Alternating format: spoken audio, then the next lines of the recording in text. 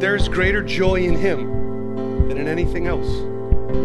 And I can tell you that even when I've walked through some of the most painful and difficult and hard times, there has still been joy in him.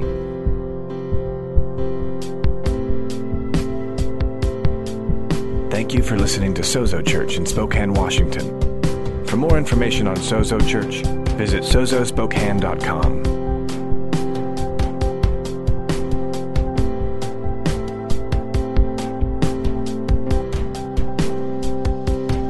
I am the light that will guide you today if you will follow me.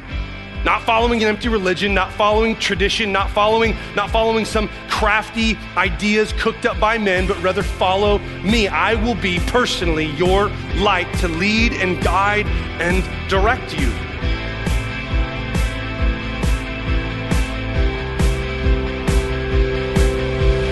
This is Sozo Church. We're doing 7 messages on the I am statements of Jesus in the Gospel of John. We have these booklets real fast, if I can get some ushers. We have these booklets. We made these up. They have 3 devotionals a week to kind of supplement or help you in your time with the Lord.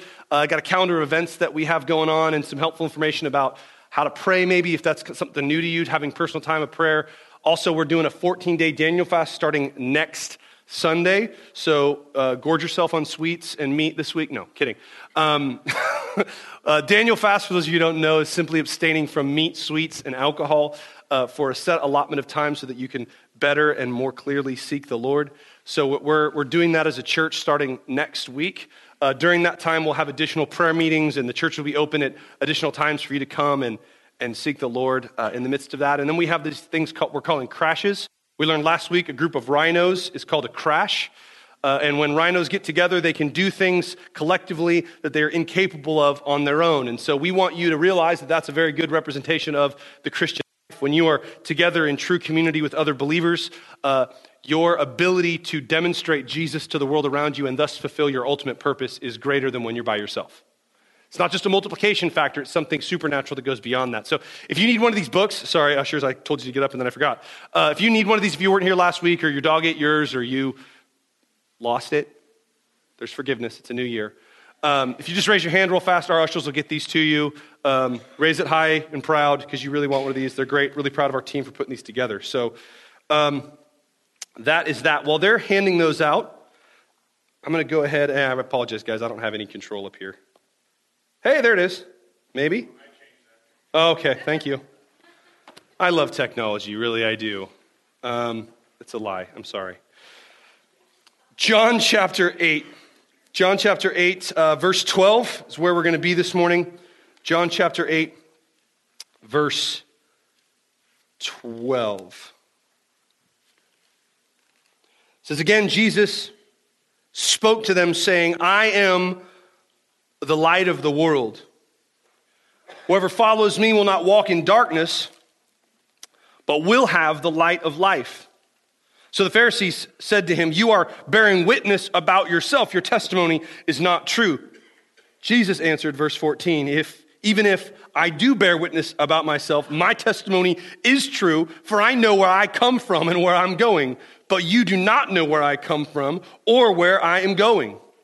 You judge according to the flesh, I judge no one. Yet, even if I do judge, my judgment is true. For it is not I alone who judge, but I and the Father who sent me. In your law it is written that the testimony of 2 people is true. I am the one who bears witness about myself, and the Father who sent me bears witness about me. They said to him, therefore, where is your Father? Jesus answered, you know neither me nor my Father. If you knew me, you would know my Father also. These words he spoke in the treasury as he taught in the temple. But no one arrested him because his hour had not yet come. Let's pray together. Holy Spirit, I thank you this morning for your living, powerful, active, amazing word. God, I ask that as we hear your word this morning, as you open your word to us, that you would breathe life upon it, that you would breathe a newness and a fullness of your life to us through your word. Jesus, I ask that we would hear you and that we would respond to you. God, that we would know what it is you would say to us this morning. We come to you, Jesus, as a desperate people in need of your word, in need of hearing you, of hearing what it is you would say to us. And so, God, we humbly and yet boldly ask, as your children, as you call us your children, we ask for you to speak to us, for us to have ears and hearts that are open and receptive to your word. God, soften any hard heart that's here this morning. Silence any distraction that may be within us, and let us hear you clearly and articulately as you speak to us. All for your glory, all for your name, and all for your renown. In Jesus' name. Everybody said? Amen. Come on, everybody said? Amen. Amen. Real fast, before we get into the specific context of this, I need us to understand something here because it's going to play into our understanding not only for this morning, but for the totality of this series. Jesus here is saying a lot in very few words. Each time Jesus says, I am, all 7 times when Jesus makes these I am statements, it is a very, if I can put it this way, a very loaded statement that I think when we read it in the English and when we read it from an American cultural standpoint, we don't quite understand. Because when I read this, and I've even had conversations with people who have backgrounds similar to mine that maybe were into sort of mysticism and those types of things, Jesus saying, I am the light of the world isn't really all that shocking. And yet when you read it in context, how the Pharisees, which are the religious leaders at the time, they respond very, if I can put it this way, almost violently toward him. I mean, it says at the bottom, like they didn't even try to, they weren't able to arrest him because it wasn't their time. It doesn't say nobody wanted to arrest him. It's almost like they're saying they really didn't like what was going on, but they were unable to do what God had not willed for them to do. What we need to understand here is Jesus is hearkening back to Old Testament language that all of these people would have understood. Old Testament being the first part of our Bibles, Genesis through Malachi. And he's hearkening back to Exodus where when Moses, if you saw the movie Prince of Egypt, you're with me on this. Moses is, he sees the burning bush and it's God in the midst of that. And he says, go and deliver my people, tell them to let my people go. And Moses in his understanding of Egyptian culture said, look, they have lots of gods. Which one do you want me to tell them is saying this? And God says, I am who I am. He gives himself a name. He gives himself an identifiable name for us to understand. And Jesus here is doing the same thing. We don't pick up on it in English. What he's saying, he's using both Greek terms for I am. Fun little Greek lesson. If you love these, awesome. If not, text somebody. What he says here, he uses both terms. He uses ego, which is the word where you get ego from, and eimi. So what he's saying is, I am the light of the world. He's literally hearkening back to that Old Testament language. And a religious leader in the Jewish world at that time would understand that is blasphemy. He's calling himself God. He's calling toward himself that which is linked to specifically God. Now, does Jesus have a right to do this? Yes, and we're going to see this hopefully if this is still working in Jesus' name. Light meaning from the Old Testament. Yay. We see here that in the Old Testament, God is light to his people, according to Psalm 27:1. We see that in his presence, his people, when they're in his presence, which would be that light, they experience peace and grace. In God's, that God is also, or rather God's servant rather, is a light to the nations to bring about salvation. And last but certainly not least, God's word, it says, is a light. His word or his law is a light that guides and directs our path. Now here's what I need you to see. It is right and appropriate. I'm sure that next one will pop up eventually. I love technology. It's right and good for Jesus to say these things because he is one with the Father. So therefore he is a light to his people. He is the very presence of God with us. Emmanuel, God with us. So of course his presence would bring about peace and grace. Jesus is the servant of God that brings about light to the nations to bring about salvation. And according to John, the first chapter of John, he is the Word made flesh. So he is the guide. So him saying this is not inappropriate. Are you with me? He has the right to say this. He is the light to the world. He doesn't possess it like maybe a guru or a teacher would say, I have the light of the world. No, Jesus says, I am the light of the world. He is this by his very nature because he and the Father, he says, are one. So Jesus is the light of the world. What he's doing here in saying he's the light of the world is he's pitting a very familiar biblical context of light and darkness. Everybody say light. Come on, darkness. Light and darkness. He's pitting these against one another. Now, I need to make sure we understand this. I'm being a little bit overly repetitive here, but I believe we're either laying foundations for some of you or we're revisiting foundations. If there's one thing I believe, it is that foundations are incredibly important.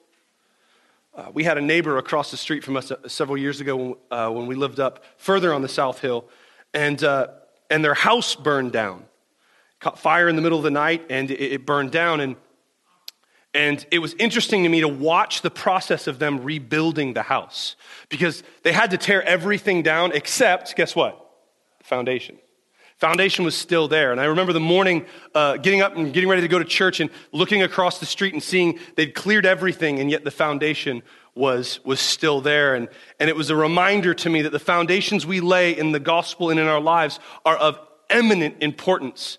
Everything we build on top of that foundation will have direct results for its stability and its longevity based on the foundation that's set. What the foundation is and how well it's been laid. So I don't mind taking a little bit of time to make sure we understand this.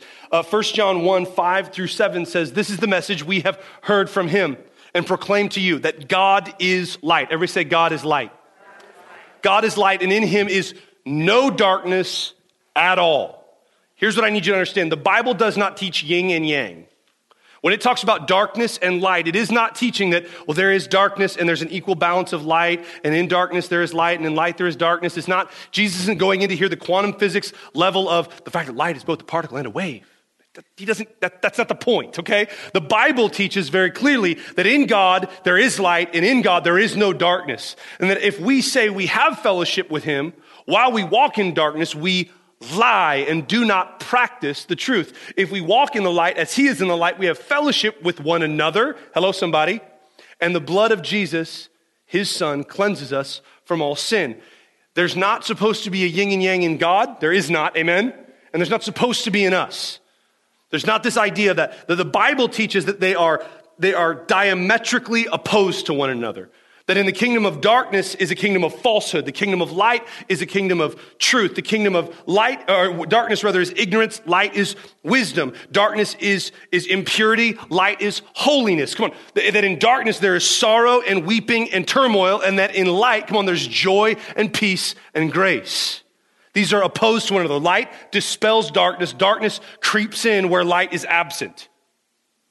These are not yin-yang types of things here. Jesus is not being a guru. Are we together on that? What Jesus is saying here is that Jesus is that which illuminates the true arrangement of things. His light, the light that shines forth from Jesus, shows the truth of what is going on in the reality of the world around us and allows him to lead and guide and direct us. He himself, by his very nature, is the light of the world that we need. Amen? So I want to dive into the surroundings of what's happening here in the Gospel of John. I want us to understand something about where Jesus is and why I believe he made this statement at this time, which forces me, half happily and half not so happily, to have to address an issue that I'm hoping to address clearly and articulately and not cause anybody to stumble. How many people here, without, you don't have to respond verbally or loudly or raise your hands or hoot and holler unless you really want to, believe the Bible? Okay, we're a church that believes the Bible. 66 books, 40 authors. We believe this is the living, active Word of God. Quick history lesson. The Bible, for the most part, I'm generalizing a little bit here. Old Testament was written in the language called Hebrew. New Testament predominantly was written in a language called Greek. Now, we use the ESV Bible. here at Sozo predominantly. And if you have an ESV printed Bible, I'm not sure if the digital copies of this do this, but you'll notice at the start of chapter 8, there's a little notation from technically verse 753 all the way through verse 8:11. Now help me here a little bit, give me a little bit of room. What you need to understand, I think I have a slide for this again. This stopped working, guys. I'm sorry. John 7:53 through 8:11 is missing from all Greek manuscripts before the 5th century.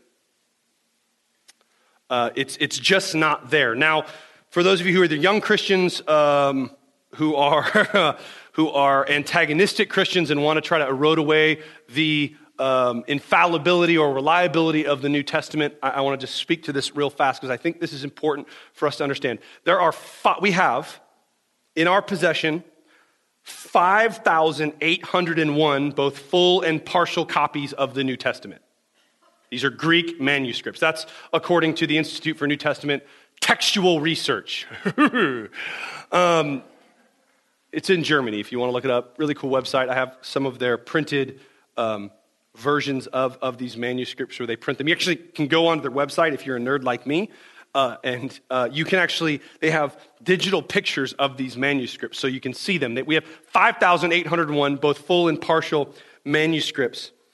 Just to give you a little bit of context here real fast, Julius Caesar's Gallic Wars, we have 10 copies of that total. 10. Livy's Roman History, we have 20 copies of that total, and it goes downhill from there. The histories and annuals, we have 2 copies of that, and the list literally just goes down from there. And these are texts that we base most of what you learn in school about Roman and Greek history from. And so we say, well, we only have a couple of those, but those are reliable. But the fact that a few manuscripts after the 5th century include this part of the Gospel of John that aren't in other places, I don't want you to think that that's a reason to discount, rather, the accuracy of our Bibles, but rather I need you to understand that it's actually a reason to believe the accuracy of our Bible. The reason that we have, or the reality from having 5,801 partial copies and copies of the New Testament means that we have great checks and balances. The fact, catch this please, that we even know that this is an addition should give you great faith in our Bibles. Now, I don't know personally why they chose not to just take this out of the Bible as a whole. We know this is true. If you look at actually all of the early church commentaries, none of them have this included in them. They're just not there. They skip right over it. This passage, 753 through 8:11. What we do understand, though, is the reality. What we think we know is it's probably part of the oral tradition of the life of Jesus. So it's probably something that did happen. I personally believe it probably happened. It was part of the oral tradition. There's both the written tradition of Jesus' life, which we call Gospels, and there's the oral tradition that was passed down as people just told stories about when they saw Jesus on the earth. When this does pop up in the Gospel of John, it pops up here and in 3 other places. And actually also in one manuscript of the Gospel of Luke, this is just for all the nerds in the room, it pops up at the end of the Gospel of Luke. They just threw it in. The story is the story of the woman caught in adultery. And while it is not inerrant, meaning it is not the Bible, are we all clear on that? I know it's in your Bible. This is where it gets confusing, and I know I'm walking a fine line here. It is not inerrant. However, it's not heresy.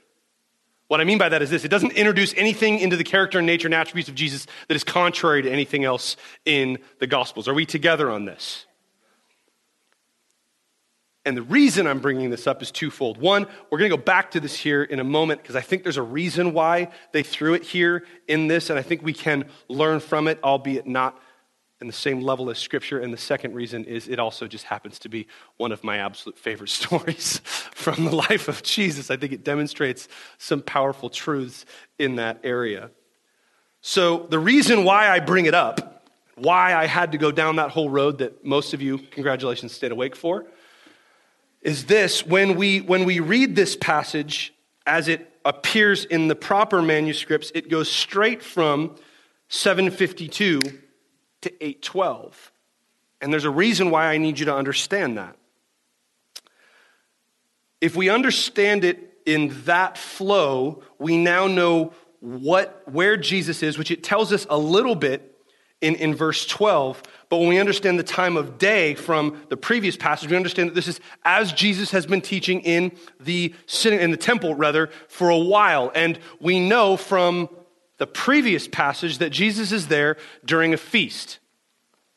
He's there during a celebration time in the temple. And he's there during the time of the Feast of Tabernacles. Here's why this is important. During the Feast of Tabernacles, this is when Israel celebrated their wandering in the wilderness. So Israel, for those of you who don't know your Old Testament, the Israel wandered in the wilderness for 40 years, and they were led, the Bible tells us, by a pillar of fire during the night and by a cloud that rabbis tell us glowed during the daytime. So you're starting to maybe get an idea why Jesus said what he said when he said it. He's not only hearkening back to the fact that he is the I am that I am, he's hearkening back to it was me who led your fathers in the wilderness, but there's even another dynamic here. It says he was in the midst of the treasury. Quick, again, history lesson. For those of you who love these things, you're all like happy, and the rest of you are like, why are we doing this? I feel like I'm in school. Follow me, there'll be something here for you. So the temple had varying courts. Jesus was in the court of women, which would have been the most packed court at that time during that season because of this celebration. And what the Bible, what historians tell us is part of the way they celebrated this feast was they had candelabras throughout the entirety of that part of the temple. So at night, they would light these candles. They would light these big, we might call them menorahs if we saw them. They would light these huge, they were gigantic, and they would light these things as they were there. And I wonder personally from just the timing of as Jesus was teaching through this, if he started to say, I am the light of the world, this is my personal perspective, as they began to light these candles. He's saying, look, these candles, you're here and you're celebrating this, and what you don't realize is what you're really celebrating is me. I am the light of the world. I was the light that guided your fathers in the wilderness, and I am the light that will guide you today if you will follow me. Not following an empty religion, not following tradition, not following some crafty ideas cooked up by men, but rather follow me. I will be personally your light to lead and guide and direct you. I was reading a historical account of a traveler who was in Jerusalem during one of these times, and the way he described the temple at that moment was he said that the temple during this festival what shined in the middle of the city as if it were a diamond set in the midst of a ring. Can I tell you, when Jesus, please hear me, church, when Jesus is what we make the light of our church, that's when the church becomes a light that shines in the midst of our city.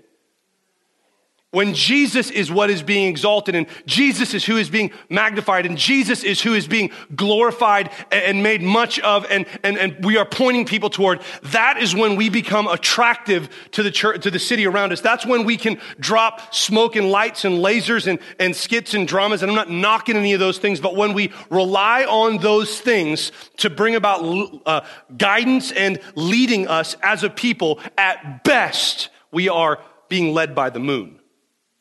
We're being led by things that might be reflecting a little bit of Jesus, but they're not Jesus. I don't know about you guys, but I don't want to be a church that simply kind of sort of looks at things that kind of sort of look like Jesus. We've had a statement since the beginning here. We say that it's all about Jesus. I want to be a church that really means that. I want to be a church that means it's all about Jesus. It doesn't have to rely on and try to cook up things to somehow make things more effective, but rather a church that rests in him. He says that when we do this, when we follow after him, when we go with him, when we're led by him, when we submit and surrender to him, he says that we have life. This word life is the same word life he used in the previous week when he said he was the bread of life. It's Zoe life. It's true, genuine life. Not just movement and mobility, but true, genuine life shown to us. Amen? So, I gave you a history lesson. Told you that this passage shouldn't really be here. Now we're going to read it. The reason I want us to read this is I want you to see there's no heresy in it. I hope, put the message aside for a second. I hope by sharing that, I strengthened your faith in your Bible, not decreased it. I think the fact that we have a God that has preserved for us such a clear understanding of the New Testament is reason to worship him, not doubt him. I want you to hear what this passage says. We're going to pick it up at verse 1 of chapter 8, because verse 43 simply says, they went each to his own home. I think there's a reason why they started including this in this text, and I think it's because it shows us what happens to us in our response when we're exposed to the light of Jesus. So John chapter 8, verse 1 says, but Jesus went to the Mount of Olives. Early in the morning, he came again to the temple. All the people came to him, and he sat down and taught them. The scribes and the Pharisees, the religious leaders of the time, brought a woman who had been caught in adultery and placed her in the midst. They said to him, teacher, this woman was caught in the act of adultery. Now, the law of Moses commanded us to stone such women. So what do you say? This they said, testing him, that they might have some charge to bring against him. Jesus bent down and wrote with his finger on the ground. And as they continued to ask him, he stood up and said to them, let him who is without sin among you be the first to throw a stone at her. And once more he bent down and wrote on the ground. But when they heard it, they went away one by one, beginning with the older ones.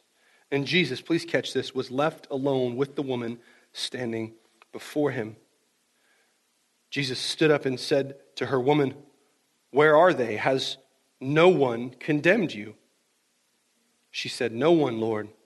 And Jesus said, neither do I condemn you, but catch this, please, go.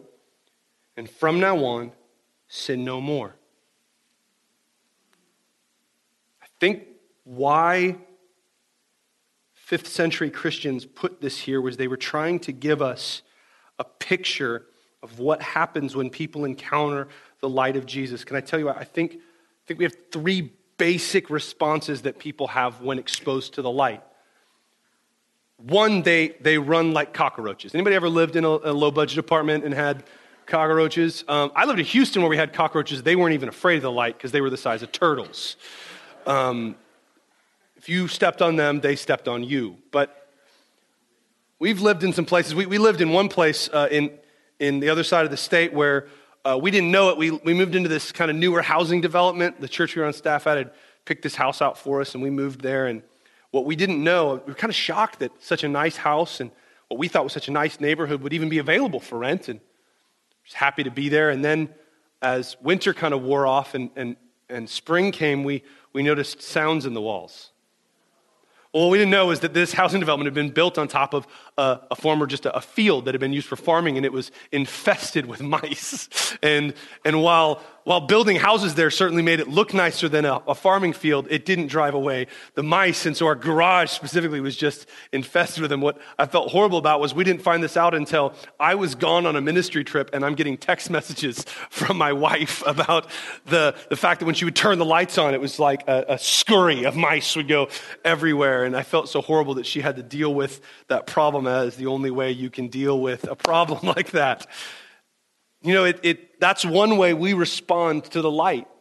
When we're in darkness and light comes on, we run.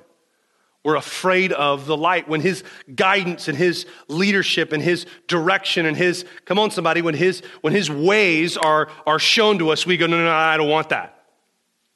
Interesting fact here, some people believe And it's a part of some of the other written down accounts of this story that Jesus, when he knelt down and wrote on the ground with his finger, when he's knelt down first, he wrote the names of all of the men that were surrounding this woman.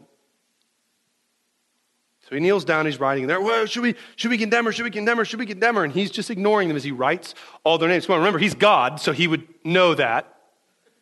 In case you missed that part. Like, oh, he knew them all? Yeah, because he's God. And he's writing all their names. And one version that I read said that when he knelt down the second time, and again, this isn't Bible, so we have a little bit of room here. I love this idea. The Bible says that he put, not the Bible, but these stories said that he began to write down sins that they committed next to their name, which would then make sense when it says the oldest left first. Right? Like, oh, woo, okay, yeah, I got coffee on it. There's a roast in the oven and bread, and I gotta go. I'll see you guys later, never mind. One thing that can happen when the light turns on is we can run. Embarrassed, we can be ashamed, and we run. The next thing we can do, and it's what the woman kind of did at first, was she just stood there. Sometimes when our lives are exposed to the light, when we begin to see ourselves for who we really are. I remember before I had an actual, real encounter with Jesus, I'll be honest, I thought I was a pretty good guy. I mean, I know I was a horrible person, but I thought I was a pretty good guy. I was only slightly worse than some of the people I knew, and I wasn't nearly as bad as that one guy, so I mean, I'm not at the bottom of the list. And when I began to see Jesus for who he really is, it only more reinforced the reality of the distance between who I was compared to who he is. And this woman, as she's exposed, look, there's no hiding anymore for her. I mean, if you read here, it says she was caught in the very act. Now, we can go into where's the dude, right? Takes two to tango, all that stuff. And I don't mean to be PG-13, but all the junior hires are out. Anyway, so if she was caught in the very act, I imagine as she's ripped from the bed, she's grabbing curtains as she goes out of the house, trying to find something to cover herself with. She's being drugged to the temple. She knows what's about to happen. And she's exposed, and she just stands. It makes her freeze. I remember, I heard this from a young man in youth ministry. He'd been coming to our youth ministry for a while, and he said, I went out to coffee with him and talked to him about his walk with the Lord. He said, I don't have a walk with the Lord. I don't even know if I believe this Jesus thing. But every week I want to be here, and when I get here, I can't leave. It's like I'm frozen in the midst of all of this. I don't know what to do with it, but I'm just stuck. Anybody ever had that experience when it's like your life gets ripped open by the light and you're just kind of, hi. Jesus asked her, "Is anybody condemn you?" She's like, no. Which gives us the third thing, and that is we can be led by the light. Jesus said, I don't condemn you either, so go and sin no more. And then if you read the next part, he's teaching her how to go and sin no more. Follow after me. Follow the light. Get out of the darkness, get out of ignorance, get out of wickedness, get out of sorrow and move into, come on somebody, move into wisdom and move into purity and move into joy. Where you are is darkness and you don't need to be there anymore. I'm the light of the world. I have come. Follow me and you won't walk in this darkness anymore. Listen to me. It's not about not walking in darkness. It's about walking in light. It's not about coming up with a list of what are the 47 things I can't do now that I'm a Christian. No, it's about following Jesus with all of our heart and all of our affection and all of our life and finding him as the only source of true joy and guidance in our life. Look, I follow Jesus not because the things I did before Jesus weren't fun. I follow Jesus because there is more full joy in him than in anything else. He's the source of that joy. He is that joy. Amen? So as for those of you who are maybe being exposed to Jesus for the first time, look, you can run away, you can stand here with your jaw dropped open, or you can follow Jesus. You can surrender your life to him. You can surrender your guidance to him. You can confess once and for all, please hear me, that you're wrong and he's right.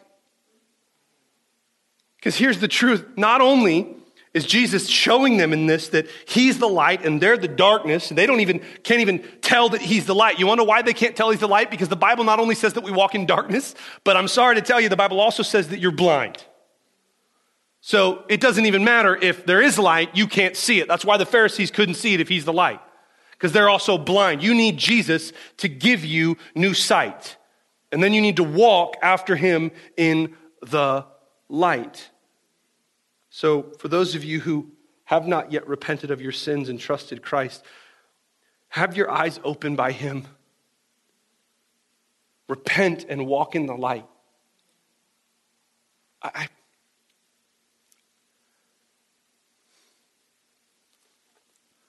need you to understand there is better joy for you in Jesus than in anything else. Because once you pick Jesus, your life is just a never-ending bounce from cloud to cloud with no problems. No.